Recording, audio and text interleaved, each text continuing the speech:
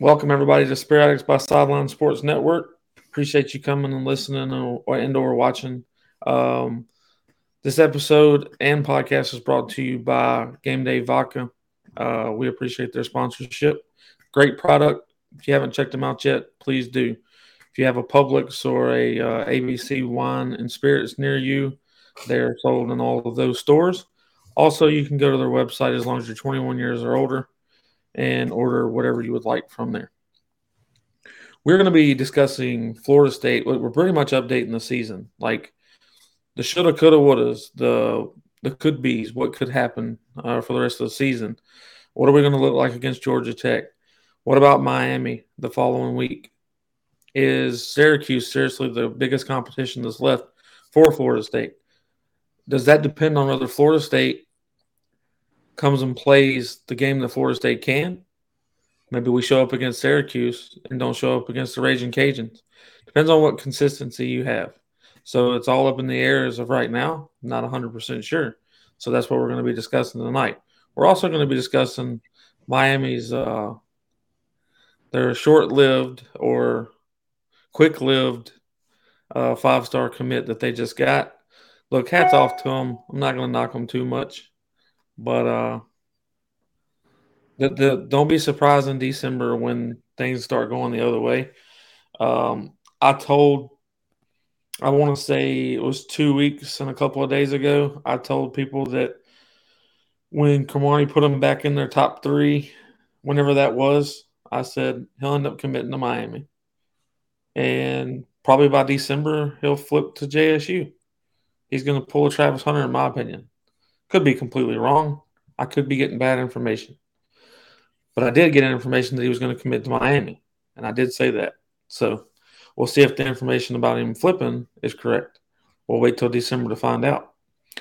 We're going to jump straight into this Georgia Tech week. We talked about it on the last episode a little bit. I did not give a score prediction. Kind of weird to start the show off with a score prediction, but I'm going to. My score prediction for Florida State versus Georgia Tech is 47-21. I do think that we allow Georgia Tech to score 3 touchdowns because I believe by halftime we're going to be up 40-10-ish by halftime. That's hopefully. I'm not saying that we can score that many points. I just think Georgia Tech is that bad. I think we potentially score that much by running the ball down their throat constantly. So I'll let Taylor move on to what his score prediction is, and then Chip will go after. Yeah, so really we have a game this weekend, 11 o'clock game, 12 o'clock noon Eastern time, and you're looking at the factors that go into it. So you see that Doak Campbell Stadium is going to be around 50,000, 55,000. You're going to see some fans show up. You're going to see everyone still there and kind of committed to the program after losing 3 straight. Won't be as much as if you were able to kind of knock off the NC State and maybe keep it a little bit closer and win against Clemson, but you will see a sizable amount of fans there. I think there's going to be some excitement because this is the game that Florida State should win by. This is a 24-point spread at this point. The over-under is setting, I think, at about 59, so you're kind of looking at that side of things, and you're looking at a Georgia Tech team that's bringing in Jeff Sims, who is their offensive leader. He's going to be possibly out for the game. Their head coach had already kind of alluded to that, so they're going to have 2 quarterbacks in with Zach Gibson, the sophomore that actually started this past week against Virginia. He had, I think it was 10 passes for 10 for 25 and about 99 yards. Was not impressive at all. Kept getting a lot of pressure on him, and the offensive line wasn't really up to par.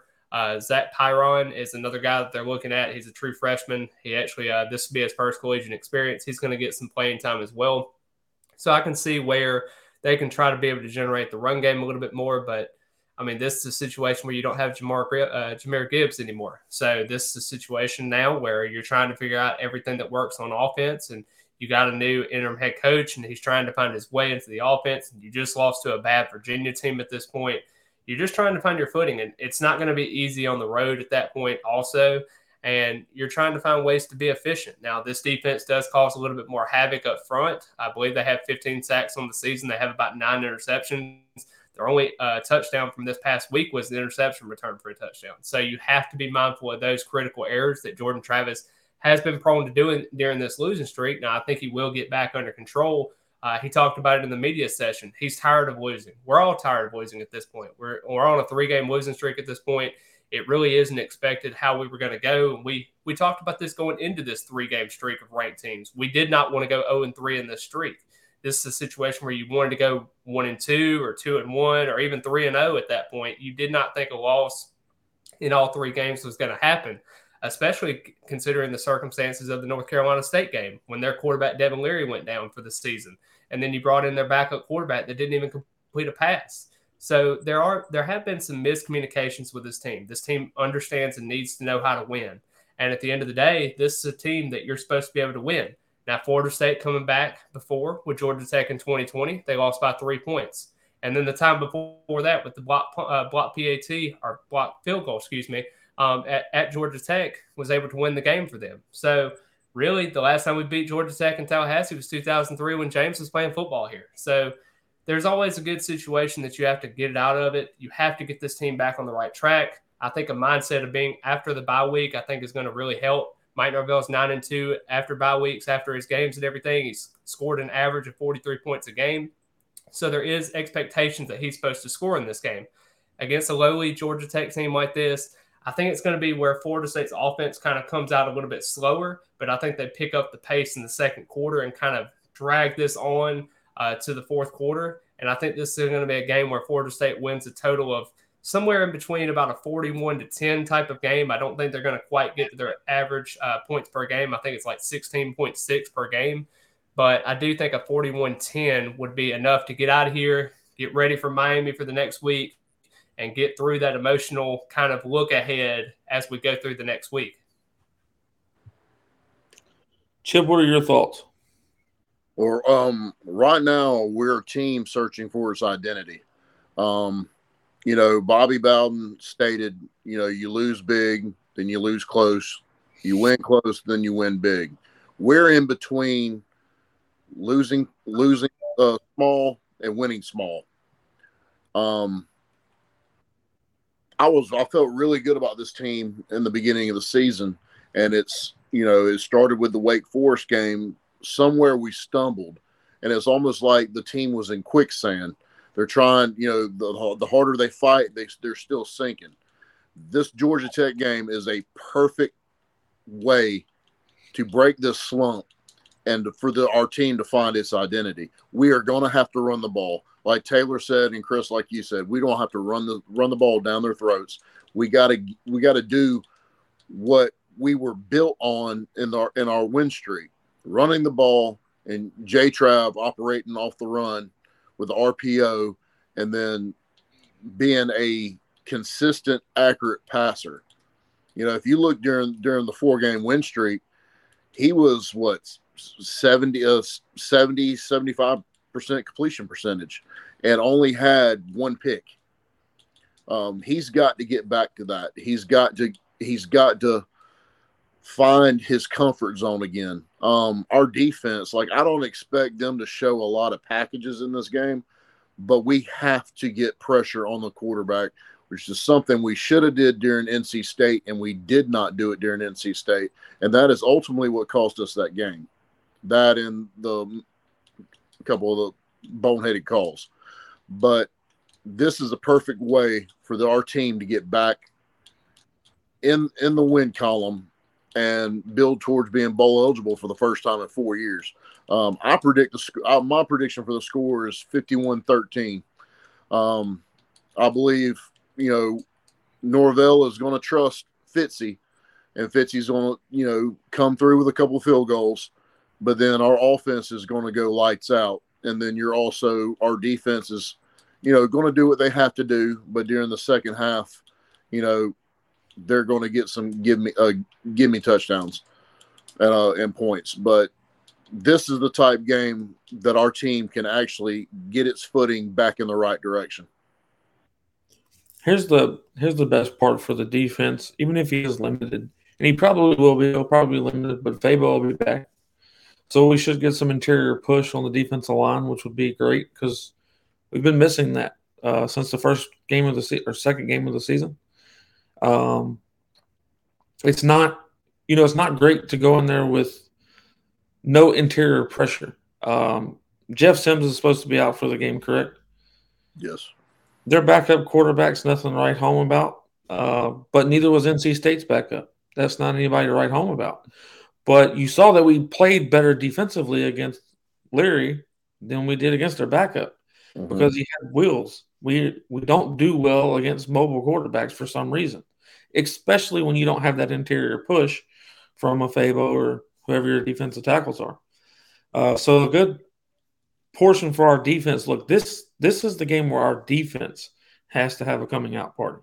Our defense has to show up because, like Taylor said just moments ago, Georgia Tech's defense isn't terrible. They have created turnovers. They do create, situations where they get a quick 3 and out. They do pretty good on the back end side. They are questionable in coverage a little bit, but they also do throw some packages together that confuses the quarterbacks and that's what I'm worried about with J-Trap just a little bit because of the past couple of games. We're throwing the ball where a receiver is not, and understood that this is a timing throw. It's not that the receiver is supposed to be standing there with his hands up. It is a timing throw. But he should have noticed on one of these passes that I'm talking about, the fade to Micah, he should have noticed that his wide receiver was completely pushed off the route and never threw the ball. And that's my opinion. Also, everybody's coming down on the coaches right now about that particular play. Forgive me for whichever game it was, but where we threw the ball to Johnny Wilson, Clemson, where we threw a fade route to Johnny Wilson 3 times in a row. Offensive coordinators do not call that 3 times in a row. Everybody can say that that's what happened, or everybody can believe that's what happened. That is not what happened. I ain't trying to throw tricks of the trade out there or say anything, but when you see the right hand of Jordan Travis go down twice, 3 times, or 4 times, those are all signals. He's telling his wide receivers what they're doing. Wristband, play 1, 2, 3, or 4. 1, 2, 3. 1, 2, 3, 4. When he audibles back because he sees what he likes, you have to execute the play. Look, the play was there on the fade route all 3 times. The pass wasn't there. And Johnny fell down on one of the plays, which was the last one, the last fade route. He fell down on it. So that wasn't JT's fault on the last one. But the first 2, it was a bad pass. It was not a jump ball. It was lobbed up, but it wasn't deep enough nor high enough. So y'all say what you want. Criticize me if you want. Ridicule me. I don't care. But I'm telling you right now, that offensive coordinator didn't call that 3 times in a row. And if he did, well, somebody needs to commit him because he's insane. And the offensive coordinator is Mike Norvell and Alex Atkins. And I'm telling you, that play was not called 3 times in a row by that head coach. There's no way. He did take the blame for it. And the good thing about this staff is they don't throw their players under the bus like other staffs. We have a staff that's down south of us in South Florida. They throw their kids under the bus. That's the type of coaches they are. I'm glad that our program doesn't have coaches like that. Y'all can praise Mario Cristobal all you want, but he threw all of your players under the bus last week. And maybe the players deserve to be criticized, and maybe they deserve to be gone after, but not publicly, not to the media. That's rule number 1, man. You're going to lose the locker room, and I hope he does because we got to play him in 2 weeks. I hope he does lose the locker room. I hope that the locker room for Miami starts looking like Texas A&M. Be fine with me. It's not my fault you can't keep your shit together. I'm glad. Don't. You can get it all together and start winning games after we come to town and win. Then you can start winning. I don't care after that. But look, Florida State has a big opportunity right in front of them. They have a 12% chance to go 5-0 in this 5-game stretch, according to ESPN. 12% is not a high. That's not a high percentage chance to win 5 games in a row. But here's the crazy part: it's due to 1 game. Syracuse. Syracuse, we have, I think, a 39% chance of winning. That's quite low. We are going to Syracuse. We will be playing in the Dome. I don't know if we should be more scared of Sean Tucker or of their quarterback, which I never remember his name. but he's a very mobile quarterback. He's very smart. He doesn't make bad decisions. He doesn't throw very many picks. He doesn't put his wide receivers in bad situations across the field. I do think that they're the second most talented team that we'll be going up against this year. And I think that speaks measure. Now, if Florida State shows up to that game and they play the game that they played maybe against LSU, or maybe the game they played against Boston College, or the way that they competed with Clemson for the last 2 quarters, you could come out with a win. You could squeak one out against Syracuse. The probability of that's not very high. It's 39%. So Florida State's got to put on their thinking cap, and they got to put on their armor, and they got to go to war when it comes to Syracuse in a few weeks. But before we get there, I told y'all this episode is going to be about an update on the whole season. So we're covering a little bit of everything about everybody. Obviously, if we would have won against Wake Forest, NC State, or Clemson, but the 2 probable wins out of those was Wake Forest or NC State. NC State being more probable because we knocked their starting quarterback out. We had them down 17 to whatever at halftime. We got shut out in the 3rd and 4th quarter. That can't happen against any of these teams either.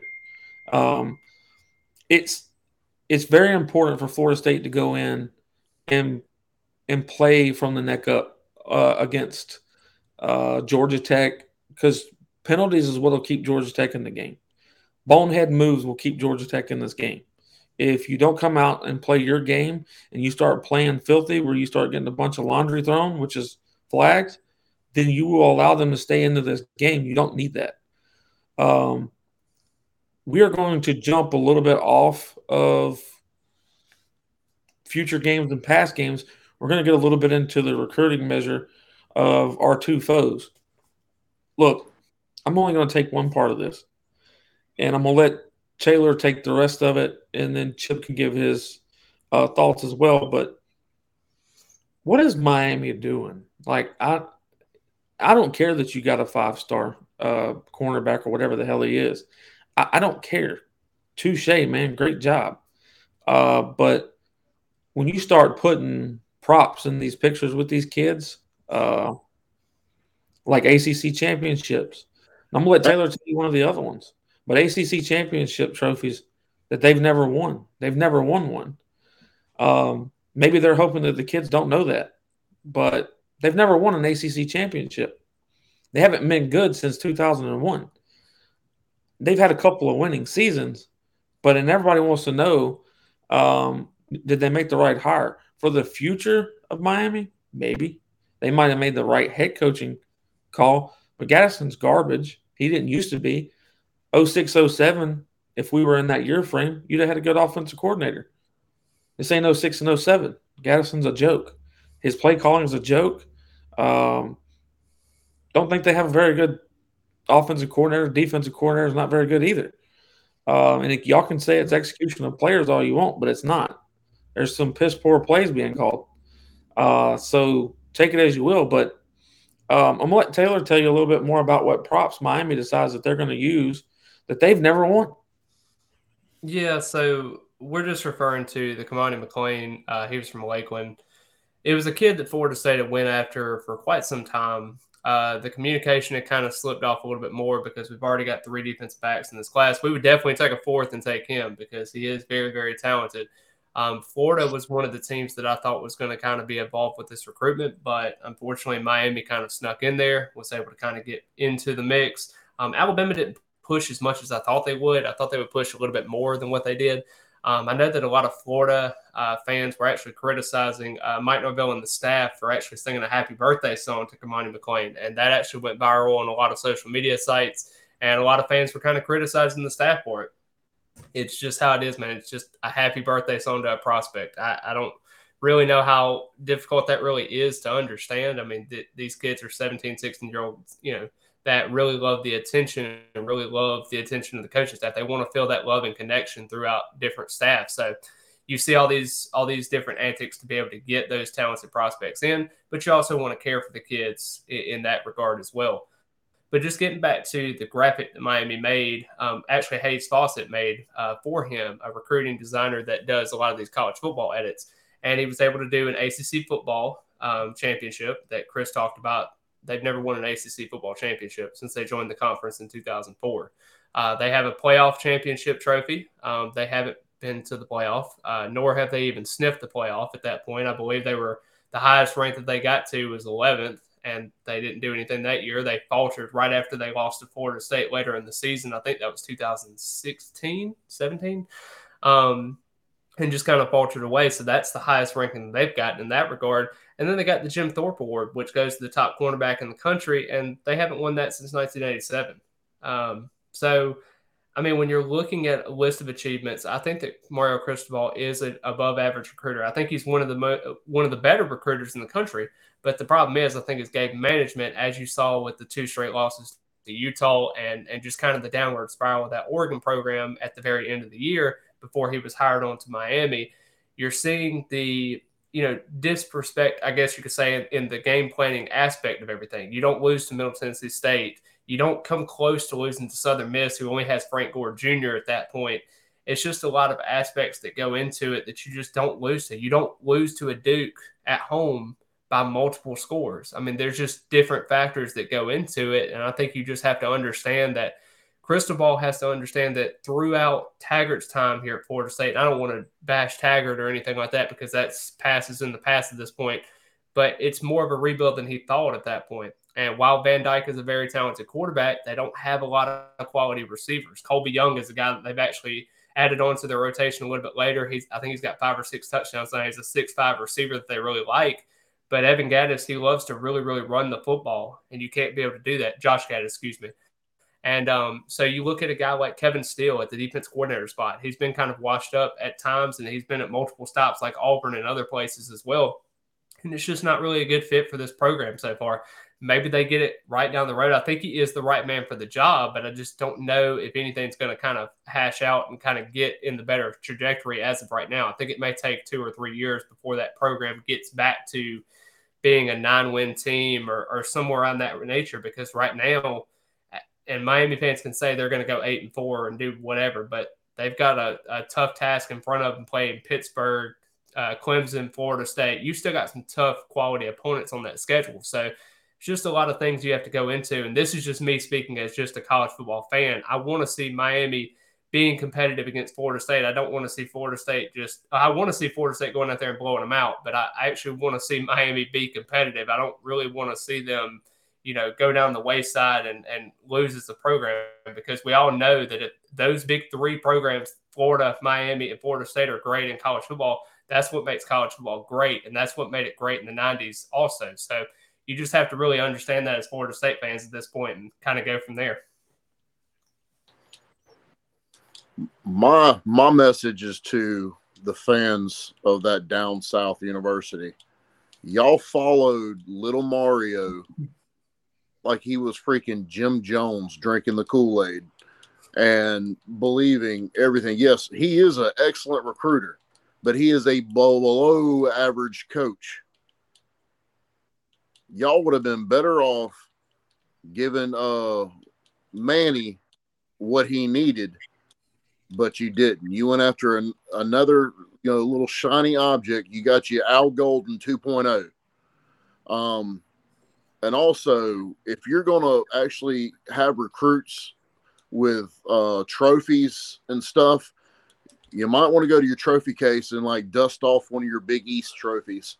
I mean, I understand there's a lot of dust on it and stuff, but I mean, actually pose with something that you have. Now, as far as what Taylor said, like college football is always better when all 3 Florida schools are good. I don't know what's going on with these other with the team in Gainesville. I don't know what's going on with the team at Doak Campbell 2.0.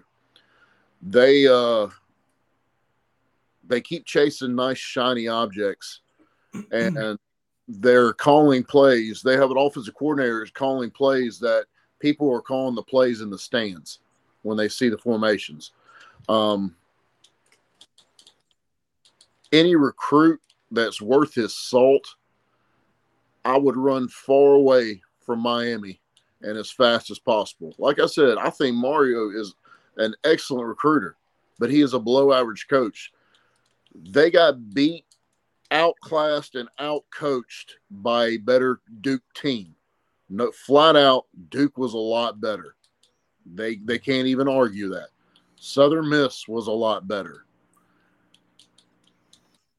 Middle Tennessee was a lot better. I mean, for God's sake, actually don't make up stuff that you think you'll have, because there's plenty of other teams that are really, really good that haven't sniffed the playoffs. Don't start posing with, pictures of college football playoff.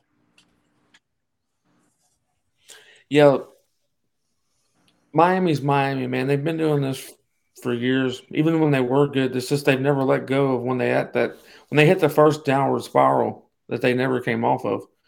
That's the issue. You were good in the 80s ish. You did some things in the 90s ish. Your biggest achievements in the 90s were knocking us off with a wide right or a wide left. Your biggest achievements in the late 2000s, well, you didn't have any. 2001 was the last time you were relevant. Anytime you want to see highlights of Miami, you have to go get a VHS to be able to see it. It's just the facts. The facts is Miami hasn't been good in 2 decades. And when I said that in a space on Twitter, we were good 17 years ago. Oh, excuse the hell out of me. You're 3 years away from 2 decades. Forgive me that I took 17 years away from you. Whatever it is, I don't care. Miami's garbage. It's a dumpster fire. Here's the thing that should be more concerning. Miami was able to land this 5-star athlete after losing to a Middle Tennessee State this year, after losing to a Duke team, they're probably going to lose to Virginia. And a lot of people think I'm crazy for calling that game, but I'm just telling you, when a team gets depleted the way that they did against Duke and a coach comes and throws them under the bus the way that they did, I don't know if they're going to play too well for that coach. I could be wrong, but I wouldn't play for his ass if he threw me under the bus. I wouldn't play for him. You got Miami kids out here texting their moms about, Coach told me I wasn't no good. Coach said we were soft. Coach said we're trash. Coach said this. Coach said that. I don't know if those kids are going to play for somebody like that. I'm not stating that it's okay for these kids to be soft, but the times are the times. These are not the same kids that we had in the 80s and 90s. They are different. They need to be coached different. Mario Cristobal had some success at Oregon off of a team that plays against not a whole lot of great talent. I mean, it's just the facts. He played Utah twice. He had 2 opportunities to beat them and couldn't. Utah comes to Florida, years later or a year later, whatever it was, and Florida beats them, and Florida's garbage. Florida's not any good right now. So Florida should be the one that's most concerned about this recruitment. Not Florida State, not Alabama, because Alabama didn't push for him like Taylor said. Florida loses the battle to Miami, who comes off of – I don't know if Middle Tennessee or losing to Duke is worse. I don't know which one's worse. Honestly, don't. Regardless, both of them are really bad. So you lose to both of those teams, and Miami's still able to out-recruit you as in the Gators.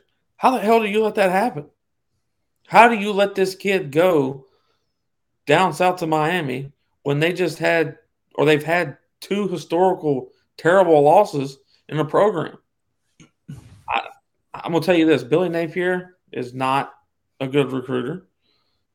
He's a better X's and O's coach. If you could combine Billy Napier and Mario Cristobal as one, you might have a decent coach.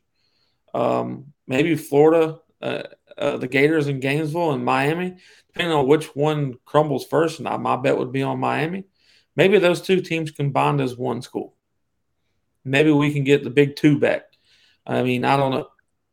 Maybe UCF steps up and pushes one of those schools out. I don't know. I have no love lost for Florida or Miami. They talked so much shit all offseason last year. They talked all kinds of shit this year. They're continuously talking shit now. And they're going to continue. If they lose out the rest of the season, if they end up with only 3 wins this year, they're going to tell you they're going to go 12-0 next year. It will come out of their mouth. They will say it. We are going to go 12-0. After Manny's last year being the garbage that they were, they preached all year because they got Mario Cristobal they were going to go 12-0. Now they're at 3-4. Now they're telling us that they're going to go 8-4. I mean, look, I'll give them this. They're loyal as hell to that team. As far as their words, they don't show up to the stadium worth of shit. And even the almost billionaire keeps talking about there was 35,000 people at that game. There was not 35,000 people at that game. There might have been 8,000, 12,000, somewhere around there. But 35, no, it's bullshit. I will let everybody know this. I got unfortunate news about work that I have to do. I will not be able to go to the Georgia Tech game this weekend. So I'm hosting a watch party on YouTube. Basically, y'all can see how I react to the game. At the same time, you'll see game as well on the screen. So any of you that will like to watch the watch party with me while we watch the game together, feel free to. You'll be able to watch it on YouTube. It will not be going across Twitter, and it will not be going across Facebook. It will be on YouTube only. So you will have to watch it on YouTube with me, and we'll see how it goes. Hopefully, we'll get updates from Taylor, and we'll get updates from Chip. Good luck in the stadium. What the indoor atmosphere feels like. After the game's fine. I don't care. Yeah, we'll update them as we will. But Taylor, this is look. I've got serious questions for Taylor when it comes to recruiting. He keeps up with it really well. Our 2023 class just lost Kearney to Florida, which we've expected for like the past month. Mm-hmm. We anticipated that Kearney was going to go to Florida for quite some time, just based off of Simmons and some other recruits that we've got. It just didn't make no sense for the young man to be here. Not on his behalf. It wasn't best for him. And we have no ill will toward him. We wish him the best of luck. Mm-hmm. But then Miami just picks up a 5-star, whatever he is. Yeah. Where can Florida State, without giving away, look, I was held to complete secrecy with 3 children. 3 young men. I shouldn't call them children. 3 young men that are going to flip to Florida State for the 2023 class. And after I do the guesstimate of who they are and where they're ranked, if they do flip to Florida State, I have Florida State in the top 15. I'm putting them in about 11 or 12. Mm-hmm. Do you feel that Florida State will pull a quarterback in the 2023 class?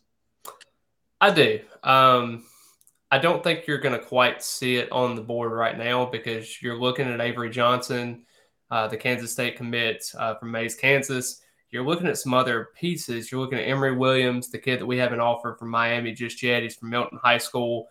You got some pieces there, but I don't think you've quite seen the offer go out just yet. I think they're going to actually offer a little bit more kids later on in the process. They may offer them during that Louisiana Lafayette game, be able to bring them in for Florida, possibly a December official visit just to kind of fill things out.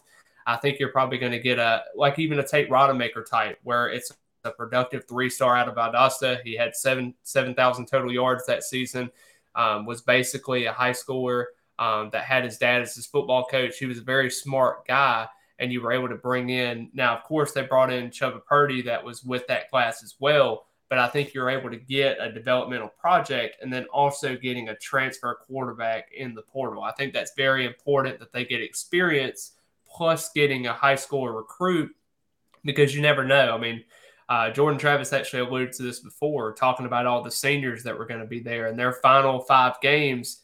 And he said they in that little quote that he had. He may have misquoted and he may have still, thought that it would be his last season at Florida State, but that's very encouraging. And I know a lot of fans are talking about Jordan Travis and his miscues and fumbles the last couple of games, but Jordan Travis is the lifeblood of this offense going forward. Now, the wide receivers have done very good for this team, but I think the quarterback position, especially at Florida State after losing out on a couple of quarterback commits. Like we played, we lost out on Jeff Sims, Nico Marchio, Luke Altmaier. The list goes on and on. I can keep going.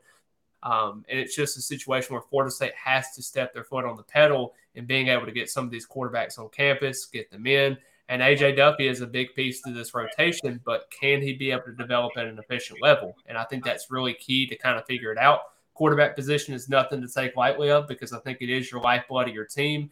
This is something Mike Norvell is going to have to be able to kind of go in and challenge himself. I think Tony Tokarts has got to develop a little bit more relationships to where he can develop those strengths and go through for future quarterbacks. But it's just going to be something that Florida State's going to have to work on. I'm just everybody, I'm very optimistic about what I've heard. I trust who told me what they told me. I think that who's telling me what they're telling me knows exactly what they're talking about. I think that there's too much room in this 2023 class for a few more players in key positions that we can land that we're keeping tight. I don't know exactly why we're not being vocal about it just yet. Maybe to hold maybe some other offers away. I don't know. Don't care. All I know is I hope it works. I hope what we're doing works. Well, they did offer a unranked defensive end earlier today, Chamberlain Campbell. He's actually out of Lakewood High School in St. Petersburg. And he's a guy that basically hits his first year playing football. And, Michigan State, Miami offered, now Florida State offered. At this point, he's 6'7", 215 pounds. It's more like a Patrick Payton type deal. He's going to develop a little bit more in his size. I don't think he'll ever be a defensive tackle, but I do think he is a productive defensive end. He has 5 sacks on the season, 7 quarterback hurries, 25 tackles. I think he's a very productive guy. That it's kind of a low risk, low reward kind of thing. It's kind of like a Jaden Jones from Hutchinson High School moving over from Montgomery, Alabama. And I think it's kind of that initial piece. I think that's kind of a backup plan if we aren't able to get a Reuben Bain or somebody like that, even a Jordan Hall.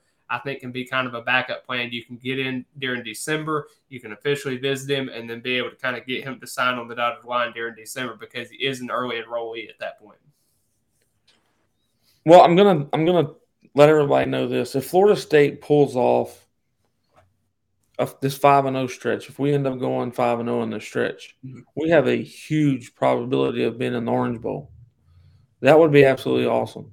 Talking about a reward for the climb of this season, that would be one of the best rewards that this team could get. Mm-hmm. And I hope that that's being talked about a little bit in the locker room. I hope that these young men know that if you do come play your best 5 games and you win these 5 games, you could be very well into the Orange Bowl. And if we don't win if we don't win all 5 games, do either of y'all have a clue of what bowl we would go to? Let's say we go 8-4. Personally, I think that the most realistic mindset out of this is probably going to be going 3-2 in the stretch, getting 7-5.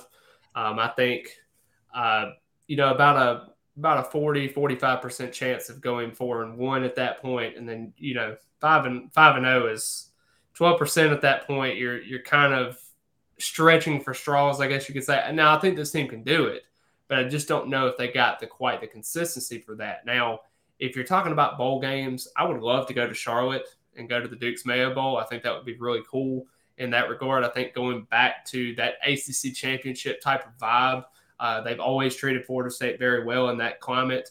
You can always look at a couple other bowls in Florida, maybe even venturing out to California, maybe going to the San Diego type bowl games out there. So, just a new experience, getting a little bit more brotherhood and getting to see other new things that you don't really get to see a whole lot often. And I think those kind of destinations can be something that Florida State can go after. Maybe even what do you call that? The Pinstripe Bowl in New York. That could even be a cool thing to go to. That's kind of just some brainstorming things, especially environments that the kids would enjoy, but also getting that new experience while also having a lot of practice times because those 15 extra practices help. That's the thing. The biggest reason that I want to bowl this year is because I want those 15 extra practices. I'm not going to lie to anybody. and it can keep that camaraderie with we can keep up consistency. We have that length of time for the team to continue to mesh together, to work out their quirks. There's nothing bad that comes from those 15 extra practices unless someone gets injured, which is very possible. But we've got to quit looking at bowl games. If you don't make it to the playoffs now, a lot of teams look at bowl games as we're just gonna nope, even if they make it. I don't think that that's fair to the fans. I don't think it's fair to the advertisers that put the bowls on. It should be what it used to be. It should matter to these teams to go to these bowl games and compete. I'm not sure, like Miami last year, whatever year it was, they just said no, we're not going. That's just there's no class there. I don't understand that. Again, I'm talking bad about Miami, but I will say this, and I know that a lot of kids are. It's a different stage, like you said about all the kids being coached up a certain way, and you're looking at some of these opt outs and different things like that. I know they're going to be able to be expanding to that 12-team playoff in a couple of years, where you're not having these meaningless bowl games. But I think it means a lot to a Florida State program that's not really been able to get bowl eligible, get to those experiences. And you talk about the 2019 Sun Bowl, and we weren't able to cash in, even though we had 6 turnovers in that game. We were still in it. It was still efficient. You still saw people going out to El Paso at that point. Florida State fans travel. They want to see that excitement. You saw the Boston College game. That Boston College team is not good. And we were able to get a sold-out crowd in that game and be able to be efficient. You saw the punt or kickoff return from Trey Benson. You saw the excitement light up in that building again. And that's the first time you've seen that since Notre Dame of 2021. And now when you look at everything else going on, you just want to see fans get some level of excitement. And I know that 6-6 is kind of a disappointing stretch here, but it is a bowl game, and you do get that experience. I'm not saying that 6-6 is something you need to strive for, because going 2-3 in this stretch is not good. And I will say that right now. But in a factor of everything kind of accumulating together, you need to see some kind of level of postseason success at the point. And if you don't, I mean, that's a failure. So, absolutely. Look, we've got quite a few. How do I say this? Our recruits can take pictures with ACC championships. Mm-hmm. They can take pictures with a national championship that was won in the past 15 years. Mike Norvell has showed, and the staff has showed, that progress has arrived. It's here. It's maybe as high of, we had a bigger expectation on it than what we're getting, I think. But we are getting progress. Now, the fans I will give and tip my hat off to them. The way that we traveled to the LSU game down to New Orleans, that was a 50-50 shot. Baton Rouge ain't that far from New Orleans, everybody. So for the Florida State fans to show up against LSU the way that they did this year, I'm telling you, I tip my cap to you, because that's awesome. And I think, like Taylor just spoke about shortly ago, Florida State fans will travel. If we end up at a New York, the Pinstripe Bowl or whatever, I have a feeling that we will travel. We will make it to that bowl game. If we go to the Orange Bowl, obviously we're going to be there. I mean, Jesus, we have to. But I can tell you this: Florida State, and I've been hard on the fans for the past couple of years. I'll hold myself accountable to that. I still think we can do better. I'm not saying that we don't travel well. We do that part good. But we can do better as far as NIL. We can do better as far as showing up and supporting the team, staying all 4 freaking quarters of the game. Yeah. We can do that better than what we have, okay? But what I want everybody to know, and I say this very easily, we have a better fan base than Miami does. That's for sure. We show up a hell of a lot better than they do. I have seen less Mike Norvell calling for his job this year than I did last year. I've seen less of it, And I do realize that we started off 4-0 instead of 0-4, so that might have a lot to do with it. But the guys down there in Gainesville right now, I mean, it's not realistic for them to win out this year. It's not going to happen. The Gators are fixing to play against the South Carolina team. I think their record's better than they are, but I still think South Carolina's better than the Gators. Georgia team. No, I'm talking about after that. Yeah. I'm saying, like, I know they're not going to beat Georgia. I was about to say. That's the biggest game of the world. But Yikes. South Carolina is, I think, again, I think that they're not as good as their record indicates. Yeah. But I still don't think the Gators are good enough to beat them. And then after they played Georgia at one point, which is next. Then they play South Carolina at some point. I don't know who's in between there. Then they play us. I think it's like South Carolina, Vandy, and then you also got Texas A&M, and then Florida State. You got some quality opponents in there, and that's why I also think too is like if they end up going, let's just say 5-6 before they play us. How much are they really going to be in with a new staff? Now, we saw 5-6 Florida last year. Damian Pierce ran all over us at that point, and, we weren't able to stop anybody. But do y'all think that Florida State will be in this game? So let's just say if they go 7-4 going into that game, or even an 8-3 at that point, do you think they'll wake up to – because they're at home, it's going to be pretty much a sold-out crowd, if not close. Do you think that they'll have the same inspiration rather than just fighting for bowl eligibility like they did last season? Or do you think it's just going to be we've already reached 7 wins, or we've already reached 8 wins, or, whatever the case is? And do you think that they'll kind of pack it up or whatever, or just kind of lackadaisically go through the game? Or what do you think is going to happen with that in that scenario? Are you saying that Florida State's 7-3 at that time? Or yeah, and then Florida would be 5-6. They're fighting for bowl eligibility. I think it will tell the fans and tell me a lot of what I would want to know. So if I would hope that we play that game like it's just as important as any game. I would hope that we play that game as hard as we possibly can and we play that game to win. If we don't, I will be disappointed. I would be very disappointed if we don't play the Gators because we're already bowl eligible. I would be disappointed, but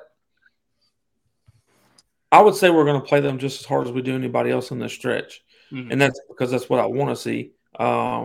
It makes most sense. Chip, y'all don't know how to answer that question because if we don't play that game to kick his ass, I'm going to be pissed. If we are 7-3 at that point and we don't play them to win, I'm going to be or 8-3, whatever it is, I will be pissed. But well, Chris, and it being a rivalry game and that big of a rivalry, that heated of a rivalry, you would automatically think they're going to show up and actually play.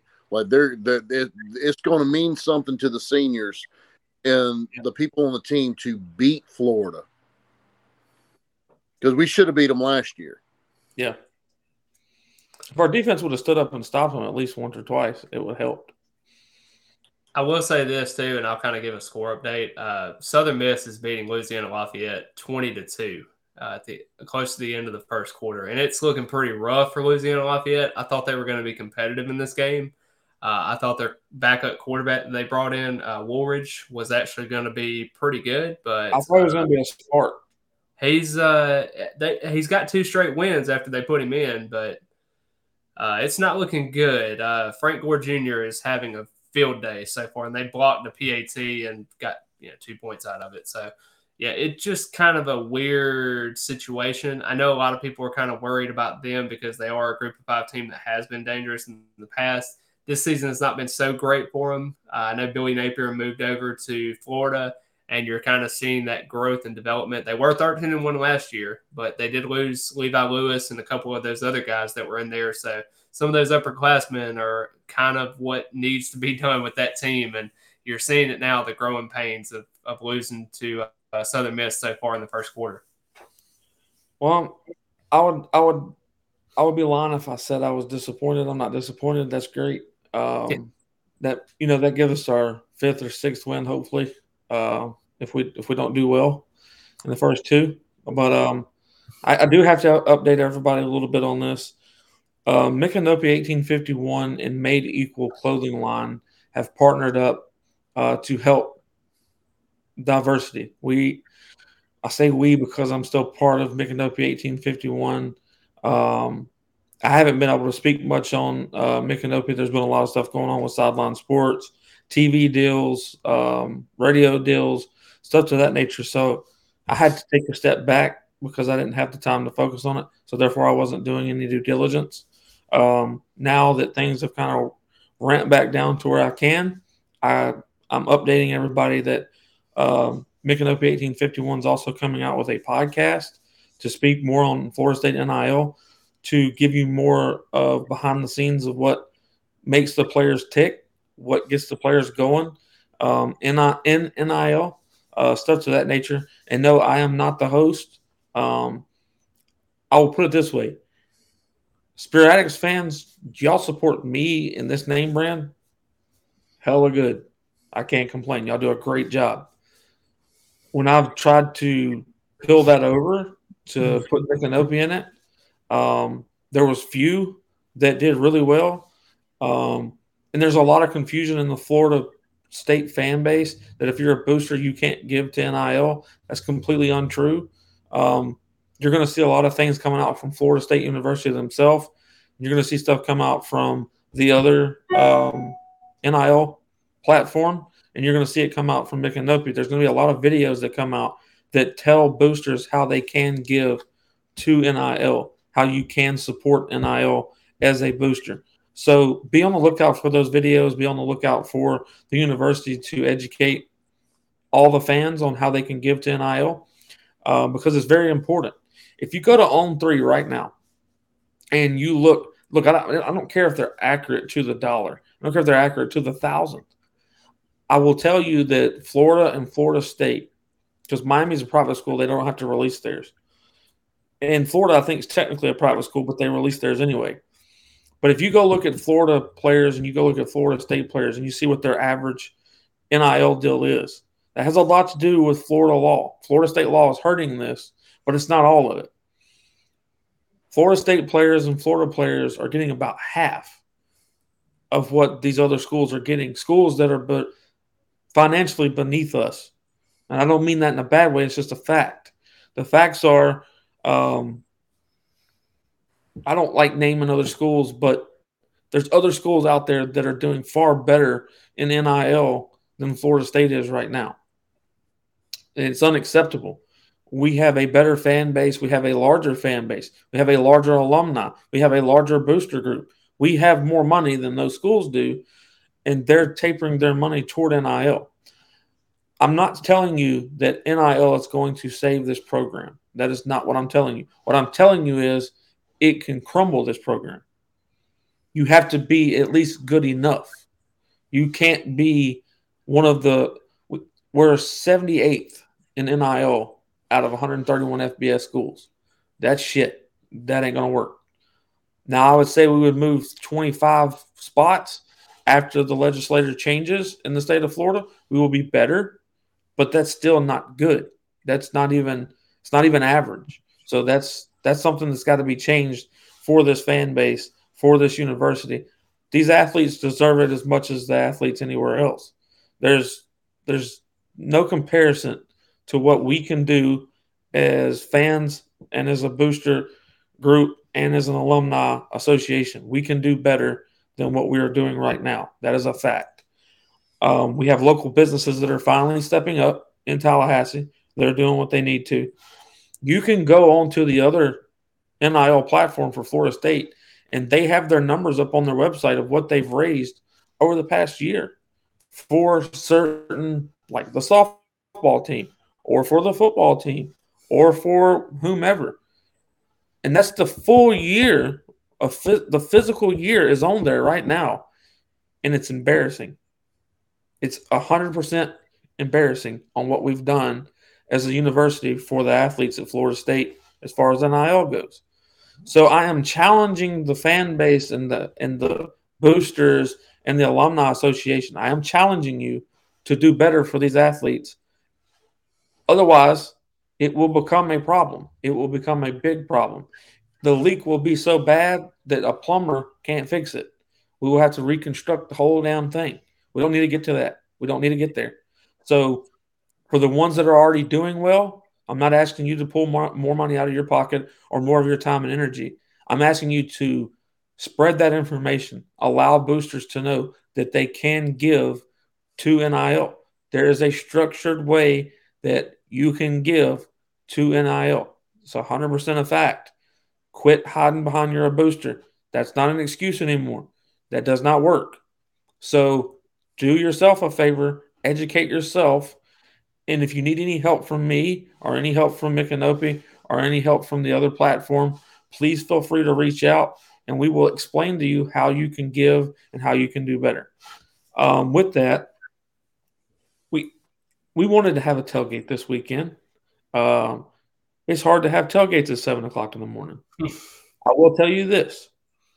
There is a devoted couple that him and her are the presidents of a South Carolina. I don't want to say the wrong city, but of a South Carolina alumni club. They are on lot 12 every week. They do some crazy things to make sure that they have not missed a game this year. That is including away games. They have not missed an away game yet.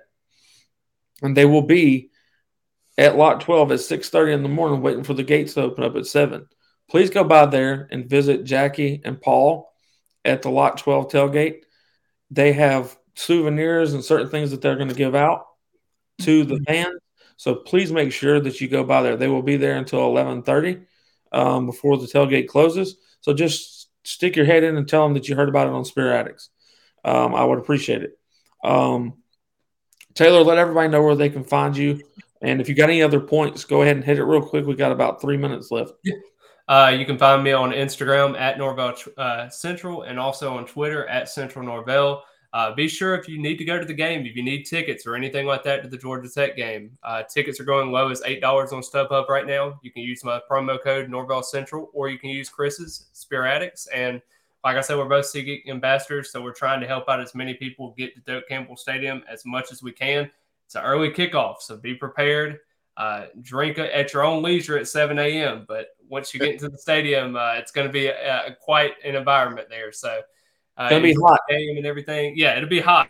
So you might as well get it all out of your system before you go in there. So, but it was a great live tonight. I hope everyone has a great rest of the night, and go Noles. Appreciate it, Taylor. Chip, go ahead and let everybody know where they can find you. You can find me on Facebook at Unconquered850. You can also find me on Instagram under Chip Westerly 9, and also find me on Twitter, Chip Westerly 9. I haven't tied in Unconquered850 yet, but anything I do, I always tag Spirit Addicts in it. Appreciate it, Chip. I appreciate you coming on. Jackie, a lot 12. Yep. I appreciate Taylor and I appreciate Chip for coming on. They're great co-hosts, great people to have on. What I want everybody to get out of this is, as many as I love yous that I get, I love all of y'all too. I love the support that all of y'all give me. I love the support that you give Florida State University. I am not coming down on the Florida State fans for not knowing that they can help with NIL. I'm not saying that. I'm saying that you can. Trust me, I haven't steered anybody wrong yet, and I'm not going to steer you wrong now. I want these athletes to be just as successful as any athlete in any part of this country. And we are a fan base than most fan bases in this country, if not the best. And I want to prove that in every way, shape, or form. I love all of you. This is the greatest Florida State page, the greatest Florida State podcast that you can get. You make that happen. That is the reason why it's great. I think it's amazing that y'all asked me for an autograph. I think it's amazing that you take pictures with me. I'm just a guy that loves this university with all of my heart. I love these athletes with all of my heart. I love all the fans with my heart. I love this coaching staff, and I love the administration. I love everybody. If they wear garnet and gold, they are a brother or sister to me. So y'all have a good one. It's Spirit Addicts by Sideline Sports. You're messing up if you're not watching. Y'all have a good one. Go Noles.